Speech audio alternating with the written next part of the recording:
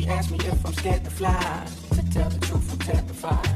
I never been that high before. Upgrading and Unpacking podcast. Every reason not to go. Hey, this is Brittany, the Genuine Gemini. You are listening to the Upgrading and Unpacking podcast. Another week, another opportunity to unpack. Let's get into it. Passengers for flight GA642 to Rome, please go to gate 26. Where we going? We are going to Cairo, Egypt. Funny story, my coworker just left for a month-long trip to go to Egypt. And I had no interest of going to Egypt at all. But listening to his excitement, hearing him give me the details of kind of some of his itinerary, we're both travel lovers. We kind of were swapping some travel stories. And it was fascinating. So obviously a goal is to see some of those awesome pyramids, right? Like you see them all the time on these movies and pictures, but to see one of those in real life would just be amazing.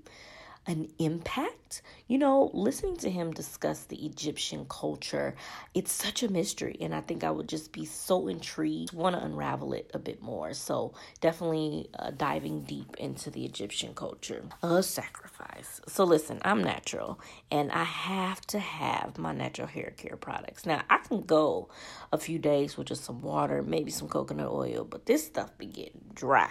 So a sacrifice would be no natural hair care products for a week to get me on the Cairo travel tip. I have to make a drop for that because I just realized that I don't have one. Use a VPN or a virtual private network when traveling internationally and connecting to Wi-Fi.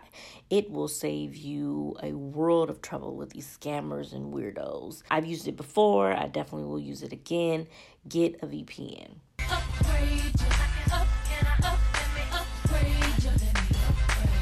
I am upgrading my handwriting. So the other day on my Insta story, I posted a picture of a grocery list that I had made, and it was horribly written. I had rushed through that because I was getting ready to leave in like the next 10 minutes. And I just realized how sloppy and not put together my handwriting was. I definitely want to take a class or some sort to get better at handwriting because I think your handwriting speaks about you. I don't know. I can't say that handwriting determines your character or not because doctors, lawyers, they have horrible handwriting, but I just feel like there has to be a sense of pride the way that you write. And looking at what I wrote and even the notes now, I'm like, girl, clearly there was no pride when you were writing it. So I want to upgrade my handwriting. I'm sick of this unpacking. I'm sick of this unpacking. Cause you just end up back with your stuff. We are unpacking solitude. So the definition of solitude is the state or situations of being alone. Now, before we get into these questions, because y'all know I got questions, I just want to share a thought. Solitude is defined very, very differently for some people, but there's a difference between being alone and being lonely. So I want to make that clear, and you'll understand why as we get deeper into the show. Question: why is solitude given such a negative response? Well, I think people associate solitude with solitary confinement, which are things that happen in jail and in prison. And with that, there comes this negative connotation of, it makes you crazy and you stop learning how to engage with other humans. And for some people, that could be true. But again, going back to what I said earlier, there's a difference between being lonely and being alone. You get to make a choice when you're in solitude. When you're in solitary confinement, there was no choice given. I also believe that solitude makes us vulnerable to our inner demons. It can create some depression, and it builds up a wall from human interaction. So that might be a reason why immediately solitude gets such a negative response. What is the purpose of solitude? I believe that solitude increases productivity and creativity. It helps for better decision making, and it enhances your internal love for you. Now, I should have led with the enhances your internal love for you because, baby, Being by yourself will change your life. And I'm not talking, I'm single and going here, going there with the homies all the time. I'm talking for real deal by yourself. Fun fact, being alone allows you to figure out who you are at your core. Fun fact, I have been staying in a hotel for the past 6 months for work. Earlier this year, I lost my job in my permanent position, and I think I'm going to make a podcast about that because God, when he moves, he moves.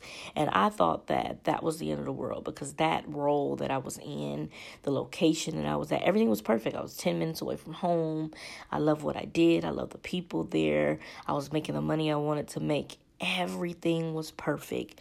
And he took it away from me. Then he gave me this. So I travel for work. I am a traveling task force manager in the hospitality industry, which gives me the honor and the privilege to go to different hotels. I never know where I'm going to go. I never know how long I'm going to be there. And I said all that to say, I have learned so much about who I am in this stage of being in solitude. I don't have a car. I have, coworkers, but I don't hang out. I have to figure out what's going to make Brittany happy while she's away from everything that she knows. That is the beauty in solitude. You are enhancing your love for you. And let me tell you, there are certain things that I didn't realize I enjoyed doing. There are certain things that I am understanding why I don't enjoy doing them. It is just fun reinventing and learning about this person that you are every day. Can solitude heal brokenness? Now, you are preaching to the choir when it comes to healing from brokenness via solitude. Yes, it absolutely can, because solitude is an invitation to hear God. Literally, when you are quiet, still, not focused on anything else but yourself, and you have nothing left in you, no fight, no questions, you're just broken. All you can do is hear from our Heavenly Father. By building that relationship, you tend to awaken a thirst for higher purpose. That's the other thing that solitude does in your brokenness, is it awakens a thirst for higher, it awakens a thirst for more. When you start realizing, oh, I do like doing this, I can, enjoy this without that. You say, well, what else? You want to tap into whatever else is going there, because it's so awesome to kind of, figure it all out. So in a nutshell, being in solitude is an amazing self-discovery. It's an awesome experiment. It's not something that everyone is capable of doing, but it takes a lot of courage to do it. So the next time you hear someone say they're an introvert, or you overhear someone saying, I love being alone, don't call them a weirdo. Allow them to embrace that. Yes, too much solitude could be, devastating to some people. But again, there's a solitude, which is a choice. And then there's a solidarity, which is not a choice. So I hope that if you are on a quest and you're in solitude, that you don't get depressed during that you are not building up walls from human interactions, and you are learning to fight past those demons and create those angels that are going to take you to higher heights. Do I get nervous in solitude? Absolutely. Am I weirded out sometimes in solitude? Of course. But again, that's a discovery. Amazing opportunity that you have to kind of meet yourself every day. How great is that? You get to wake up and say, who are you going to be today? And not have to have that title or those things that people have told you for years. So it's fun to be in solitude. It's fun to learn about yourself. I am getting ready to travel somewhere alone, and I'm nervous. And I'm nervous not because of the length of stay or the amount of time that the flight is. I'm nervous because I don't know how I'm going to feel when I get there. I don't know if this is going to be the worst decision of my life, being alone in this beautiful place, or if it's going to enhance me so much. A lot of people think as solo travelers that it's always peaches and cream. It's not. I've been on some trips where I'm like, yeah, this was a bad mistake. I don't need to come to this place by myself anymore. It completely depressed me. I'm nervous. I don't feel comfortable. But guess what? I did it. I figured that out, and now I know. Had I not done that, I wouldn't know. So self-discovery, I'm big on that. And I absolutely adore it. So be in solitude, be at peace. Lost luggage, just a load of excess baggage. Alrighty, with the lost luggage, we have an email from Hillary. And Hillary says, what are your must-haves when you travel? Hillary, this was such a fun question. So I had to think about this for a second, and I thought, off the top of the head, 2 must-haves are my laptop, which is Komari. That's what I call him.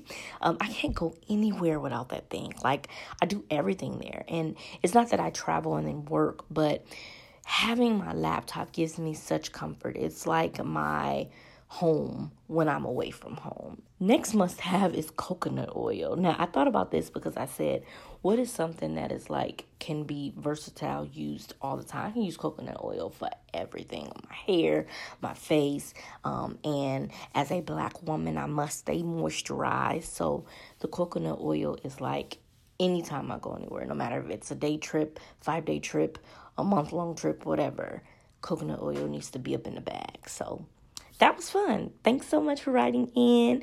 If you have questions for the show or for me, go ahead and write into lostluggage19@gmail.com. Again, that's lostluggage19@gmail.com. Now, y'all already know the drill. Correct feelings, catch flights, and always remember to be love. Talk to you guys next week. Bye-bye. She asked me if I'm scared to fly. To tell the truth, I'm terrified. I never been that high before. Upgrading and Unpacking podcast. Maybe that reason not to go.